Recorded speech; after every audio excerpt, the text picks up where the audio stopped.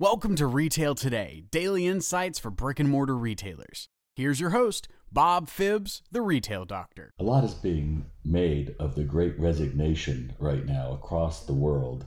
And people keep coming back to me about, what are we going to do about retail? Well, here's the thing. If you are working in retail, it's your job to make it interesting and being a student of the customer. And if you are managing people in a retail environment, your job is to keep the brain learning. And so my tip today is involving how do you actually control the energy between you and a customer. And here's the thing. We've all been in those jewelry stores, right, where someone is standing at attention. I call it felon pose, where both legs are locked, they're straight up and down, their spine is straight up and down. Well, if you're trying to sell to someone that way, it can come off kind of arrogant and off-putting. Now, if you're doing something with electronics or something technical, then that confidence can be helpful because it lets people know that this person knows everything.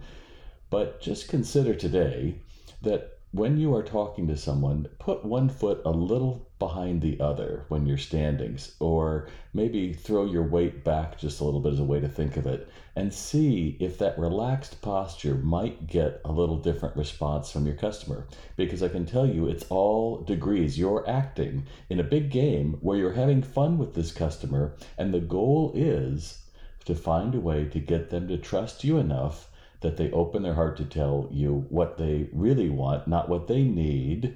And from that, you can experience the joy of working with them. And by the way, if you are one of those people thinking, my job isn't so great and I'm going to look for another one, it's like any relationship. You get out of it what you put into it. So if you're expecting everything to come from someone else, well, look in the mirror, because until you solve it, what that it is, you're going to be just as miserable somewhere else. And so today, again, the goal is to master personal relationships, and that starts with your body posture. I'll see you on Monday. Thanks. Love what you heard on Retail Today? Connect with Bob by visiting retaildoc.com or send a message to bob@retaildoc.com. Thanks for listening.